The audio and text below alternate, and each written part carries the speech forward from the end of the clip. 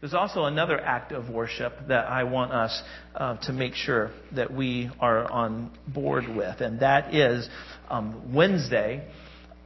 Wednesday starts Lent, and we talked about this last Sunday. And for 40 days, we're calling the whole church family. So South County, we're calling you. Those of you who are online, we're asking you to join us, and everybody that's right here to join us for 40 days, starting Wednesday, for a time of prayer and fasting. You know, in Romans chapter 12, and verse number 1.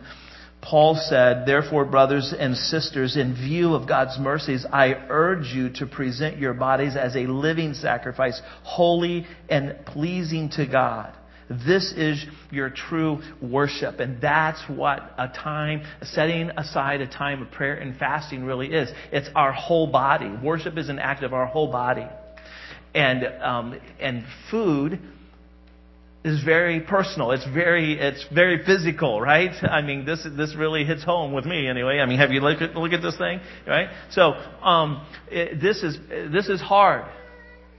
But what we're asking the whole church to do is, will you consider fasting in some form, in some way, if you are medically able to? Now, if you're not, you're medically conditioned, please don't do this. But if you are, in some way, some form, will you fast starting on Wednesday from something? Or maybe a better word for some people, it's abstinence, that you would abstain from something. Because for some of you, maybe the best way, we talked about this last week, that for you, it's not about food, it's about social media or Netflix or, whatever your streaming service is that you binge, that you're actually going to abstain from that for 40 days, and that you would use the time that you use for social media, for, whatever, and that you would actually use that time to spend with God for prayer, seeking Him, trying to understand and get to know Him more, just sitting with Him.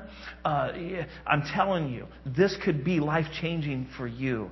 And what we're doing is, the whole church family, what we're asking you guys to do is on Fridays.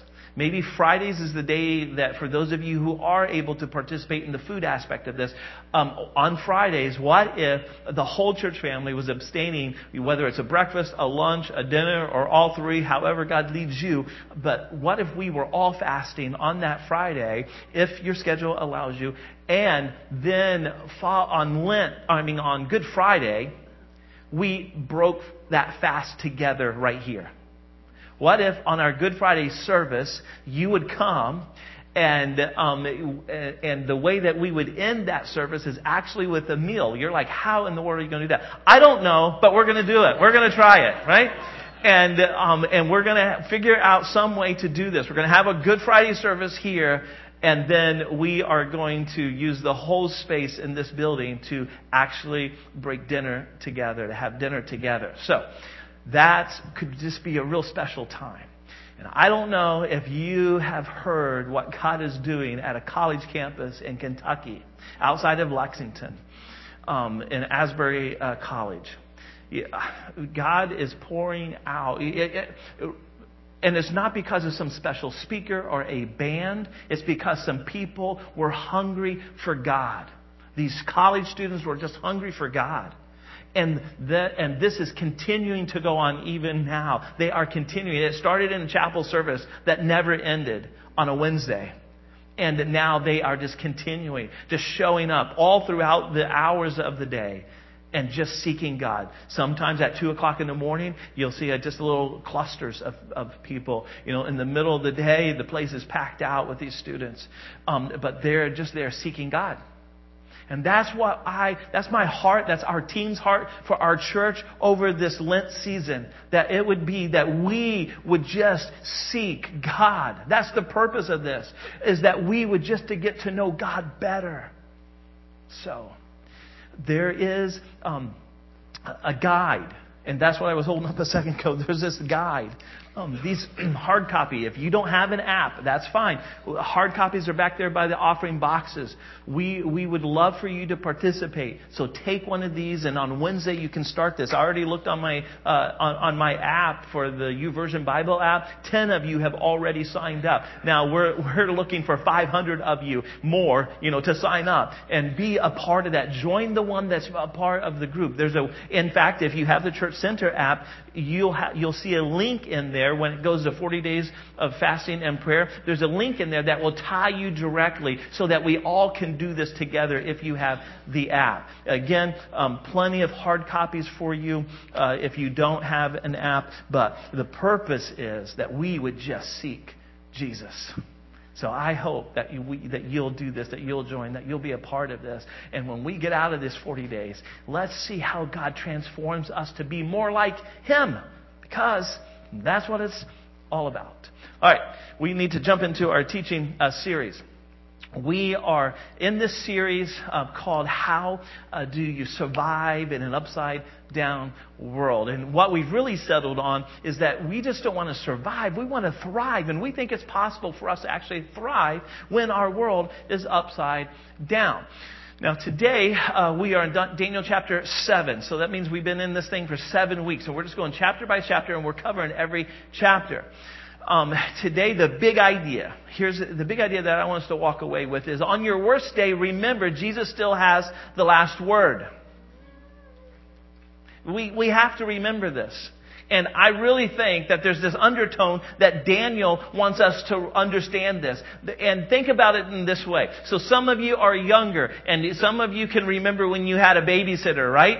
And you wanted to do something, and you knew your parents would let you do it, but your babysitter wouldn't. And you're like, yeah, well, just wait until my parents get home, because then I'm going to do it. Because that's what I would tell my babysitter. And because that's how I was. I know that's not very nice. I was a bad kid. I know that. But my parents had the last word. You may be working with a team of people, and they're like, you have this idea, this project that you want to do with your team, and everybody on the team is like, no, you're not doing that. But in your mind, you know that your supervisor, your manager, the CEO, he or she has the last word, and you know that they are going to side with you. And in the same way that we enter into those types of spaces, is the same way that we need to remember when we have our worst day, that Jesus is the one who actually has the last word. And this should be an encouragement to us, because no matter how bad it gets,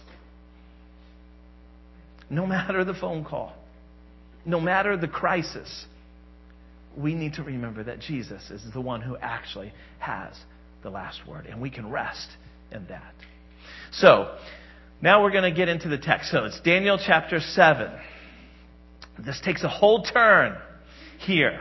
And this is going to be different. And for those of you who are new to church, you're like, this is why I never came to church, okay? So I'm just going to tell you that up front.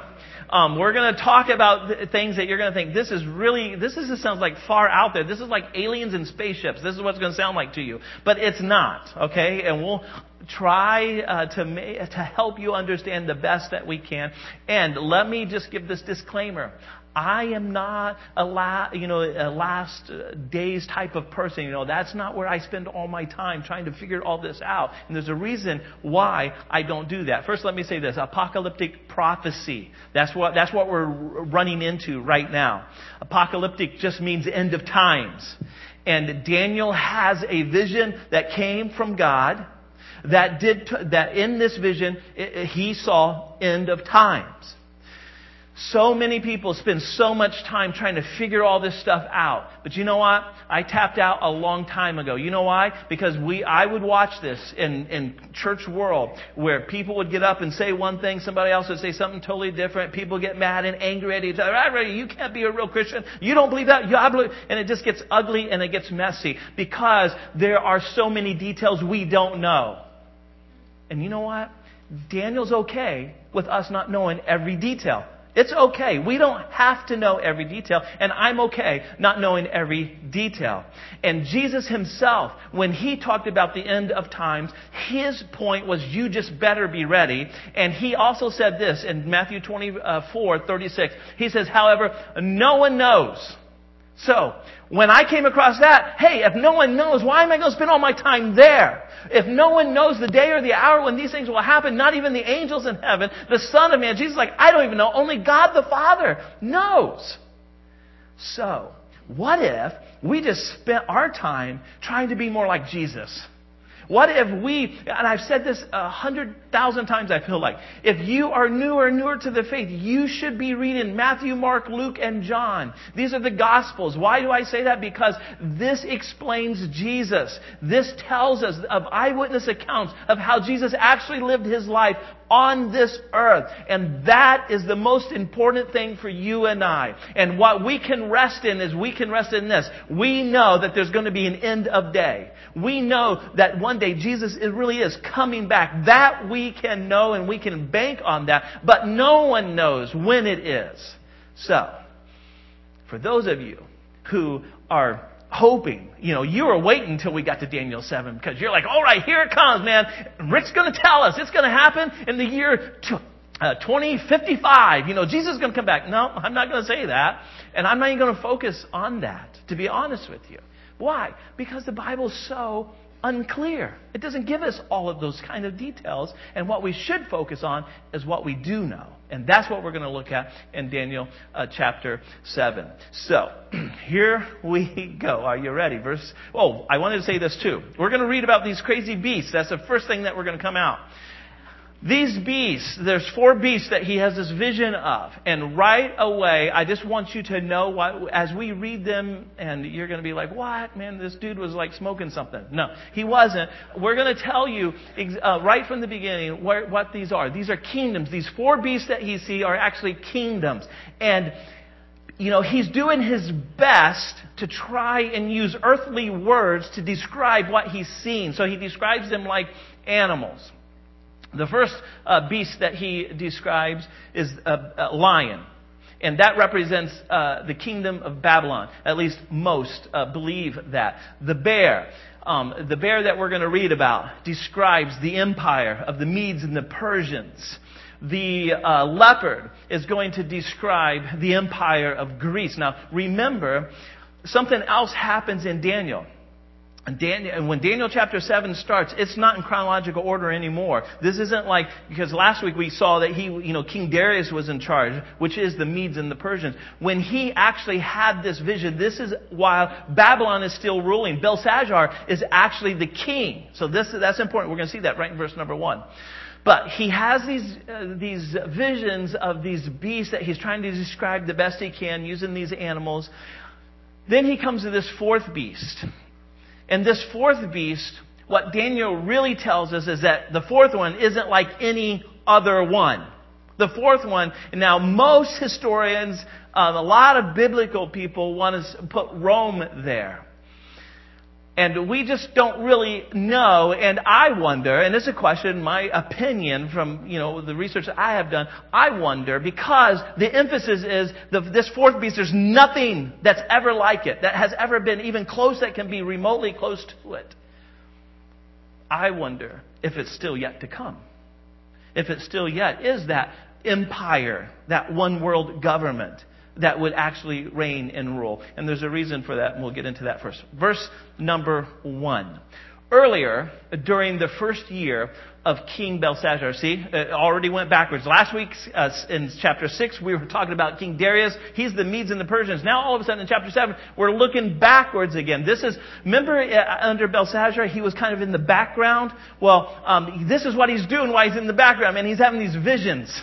And in this vision, and while King Belshazzar was reigning, Daniel had a dream, and he saw in the visions as he lay in his bed, and he wrote down the dream, and this is what he saw. In my vision that night, I, Daniel, saw a great storm churning the surface of a great sea, the strong winds blowing from every direction. Then 4 huge beasts came up out of the water, each different from the other. So, that's one thing that keeps on popping up throughout this whole chapter, is this idea that these beasts, these kingdoms were different from the others. When we get to the 4th one, he specifically emphasizes this one is so much different than any of the other 3. And we'll see that in a second. In verse number 4, the first beast was like a lion. Remember, the Babylon kingdom. with eagle's wings. As I watched, its wings were pulled off, and it was left standing with its own 2 hind feet on the ground, like a human being, and it was given a human mind. So, in verse 5, we see the second beast. And then I saw the second beast. It looked like a bear. This is the Medes and the Persians empire.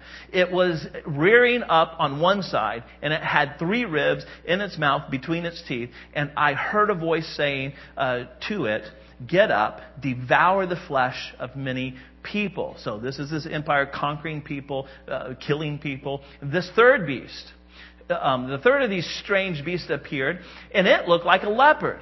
It had 4 birds' wings on its back, and it had 4 heads. Great authority was given to this beast. Then, in my vision that night, I saw a 4th beast, and notice the intensity when he sees this: terrifying, dreadful, and very strong. It devoured and crushed its victims with huge iron teeth and trampled their remains beneath its feet. It was different from any of the other beasts. It had 10 horns. So here he's making the point that this beast, I can't even describe it like an animal. I described the other 3 like an animal. I can't even describe this one like an animal because it was so far out there. But he starts describing these different pieces of it, and one piece of it is it had 10 horns, and these 10 horns are actually 10 rulers who would rule. But as I was looking at the horns, suddenly, now another small horn appeared among them. 3 of the first horns were torn out by the roots to make room for this, and all of a sudden this horn that came out from nowhere. This little horn had eyes like human eyes and a mouth that was boasting arrogantly. Now, so some believe that this is actually referring to what Paul refers to in 2 Thessalonians chapter 2 as the lawless man, or the Antichrist. That's what this horn, this little horn that appeared out of these other 10 kingdoms, these 10 rulers, that this is actually the Antichrist. Hence, that's why I'm thinking this 4th beast really describes the last empire that really will rule over the entire world, bringing in this last times. But I would notice that there's like this fear. There's this. He's painted this picture that we should be like, this should freak us out. Any normal person, this is like, oh my gosh, right? But in verse 9, what he does is he brings us back to the reality. Remember, even on our worst day, Jesus still has the last word. Well, look what happens in verse 9. He says, "And then I watched as thrones were put into place, and the Ancient One sat down to judge." There's not all this worry, all this anxiety, like what are we going to... it's just the Ancient One, which, by the way, is a Hebrew reference. All the Jewish people knew exactly what the Ancient One was, and that was Yahweh, that was God. The Ancient of Days he's referred to 3 times in Daniel 7. But one of the Hebrew meanings for this very word means before time. So in their frame, their reference, what they are referencing is Yahweh is actually before time. So the Ancient One is God Yahweh, who is before time. He exceeds time. He's over time. He's the one that's in control. That's what Daniel wants us to see here. That God is still in control. Even though all these pagan, evil, just full of, the devil type of rulers are ruling, we don't have to panic. Because God has the last word. The Ancient One sat down to judge. He's going to reconcile everything. In the end, He'll make it right. And what we can count on is on your worst day, that Jesus will still make it right in the end. We can hold on to that truth. Then Daniel describes this Ancient One, God Yahweh, as he sees him. His clothing was as white as snow, his hair as purest wool.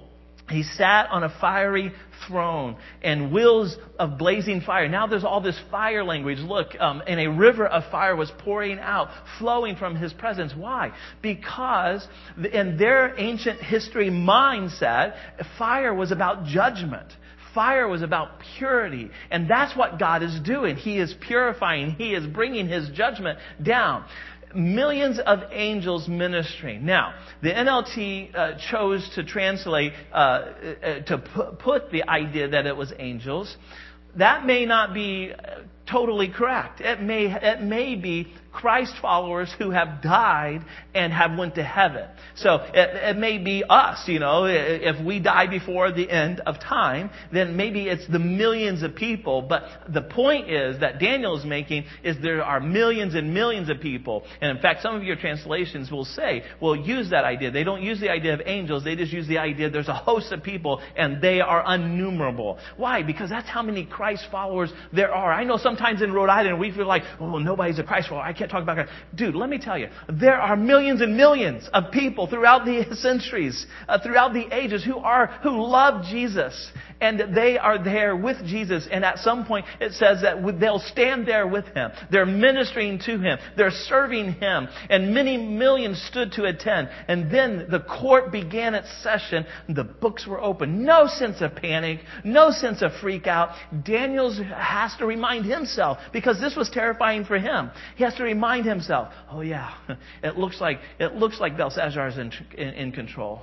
And then he sees this, about the future, these other kingdoms that will come. And he's like, oh my gosh, this is going to be awful. And yes, it's going to get worse before it ever gets better. Guaranteed. Absolutely. It's going to get worse.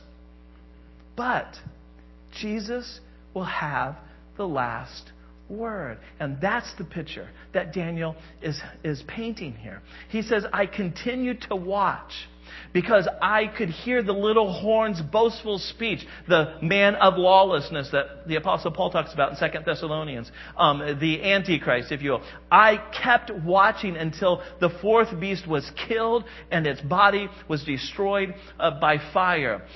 The other three beasts had their authority taken from them, but they were allowed to live a little while longer. As my vision continued that night, I saw someone like a son of man. Here's the prophecy before Jesus ever even came. Remember, Jesus referred to Himself as the Son of Man.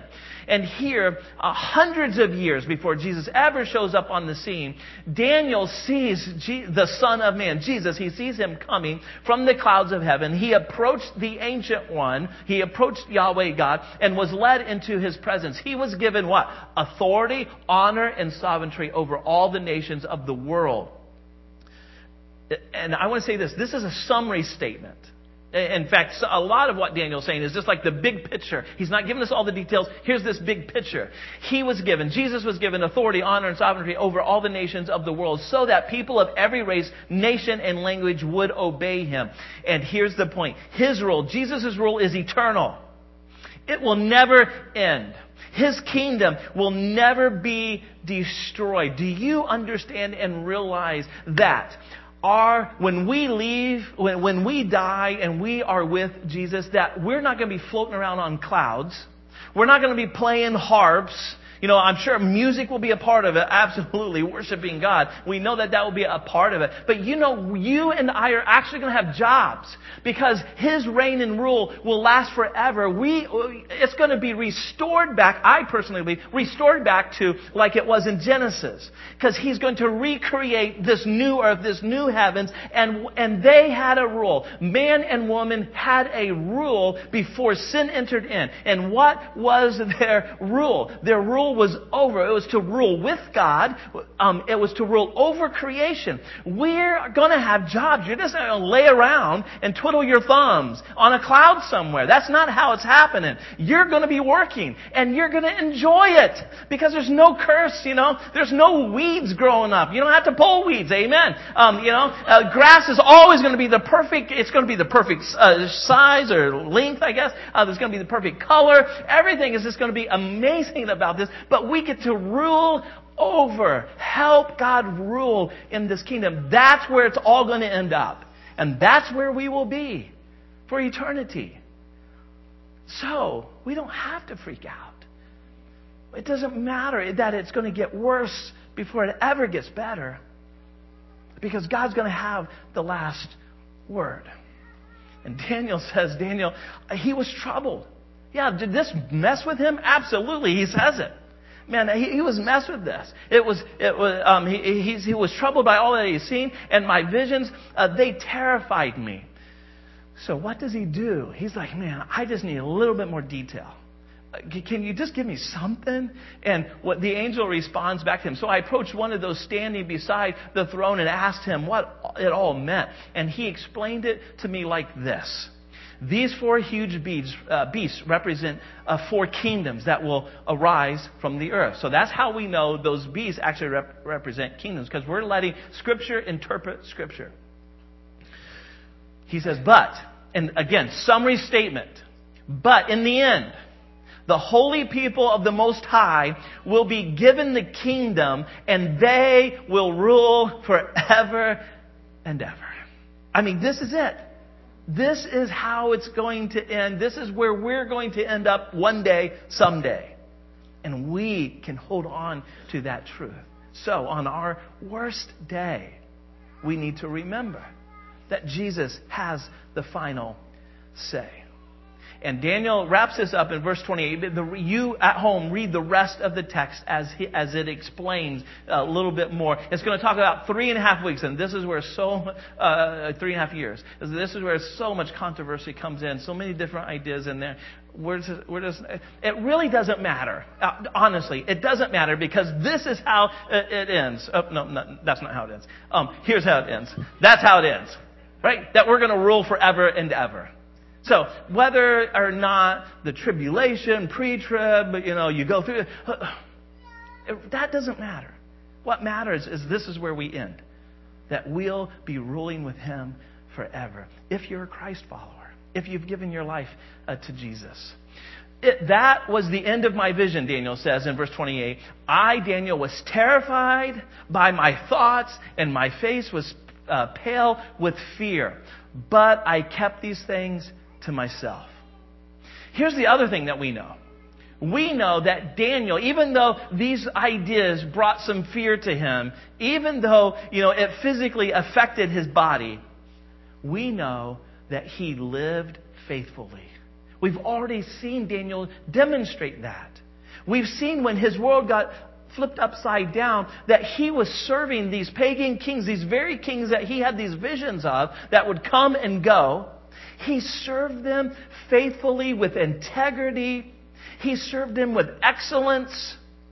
He didn't go sit in the corner and wring his hands and wonder, when is it all going to end?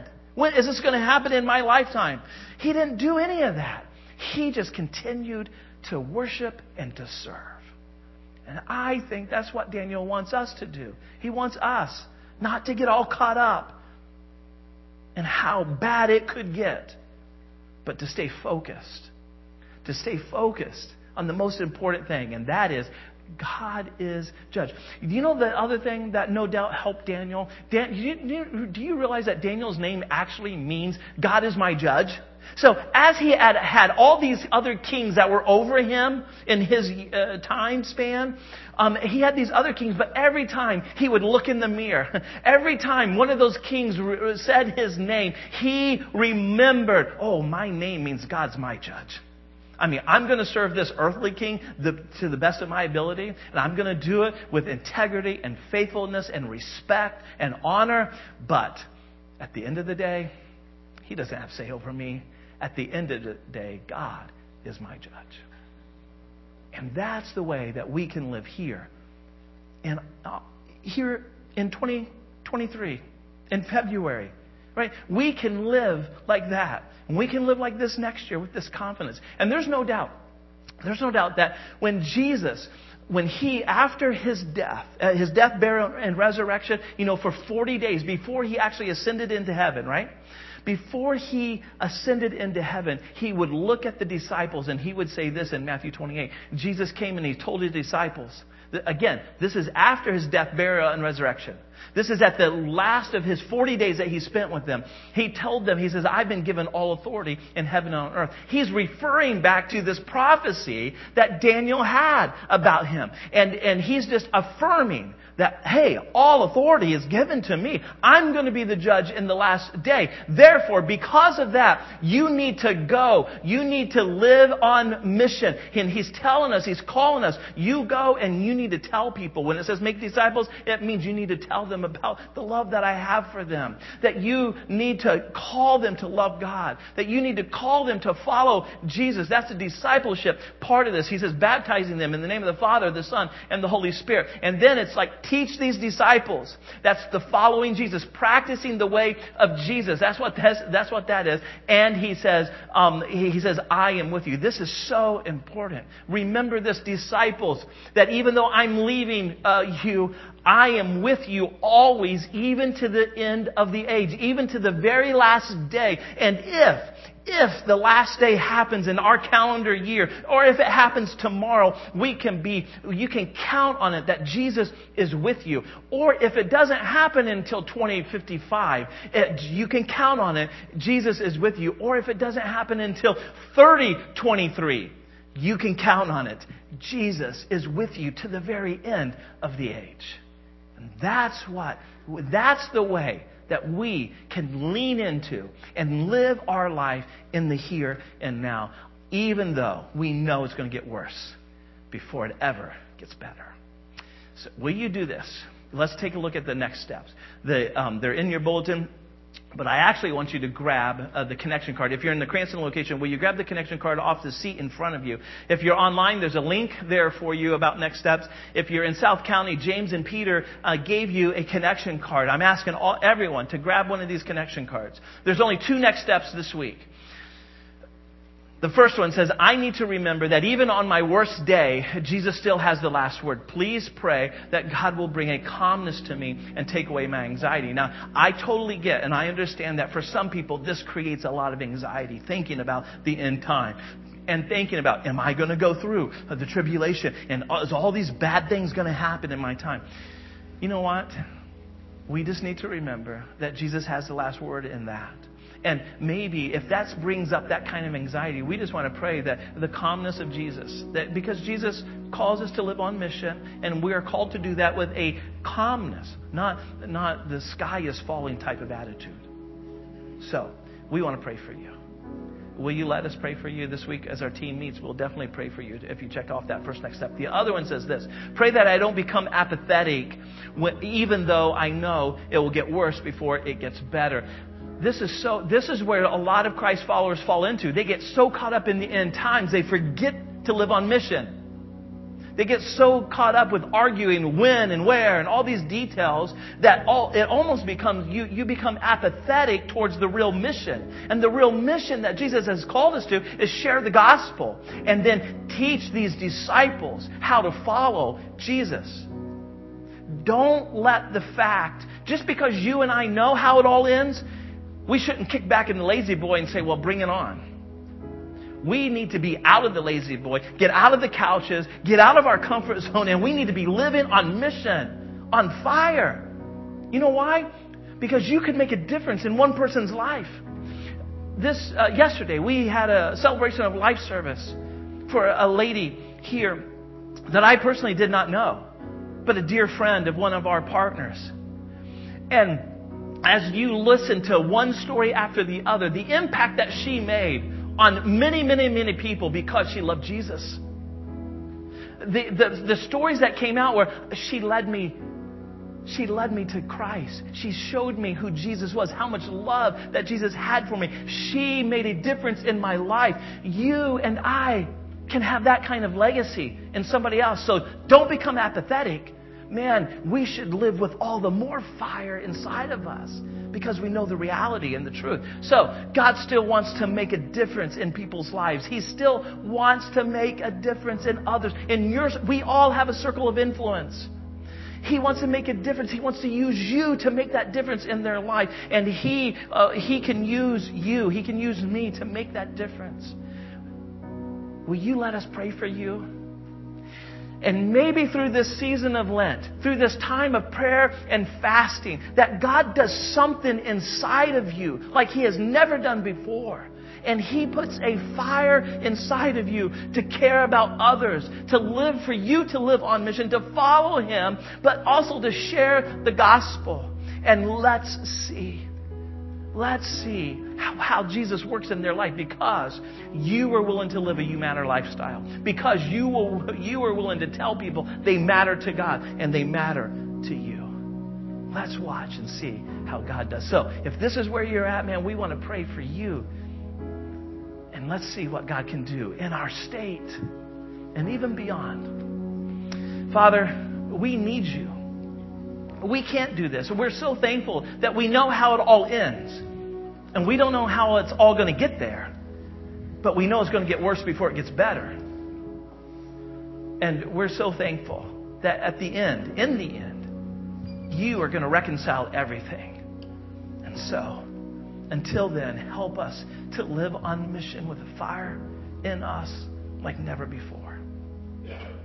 God, I pray that you would give us such a confident humility, such a boldness, such a bravery to share your love with others. Jesus, please. May we not hold back any longer.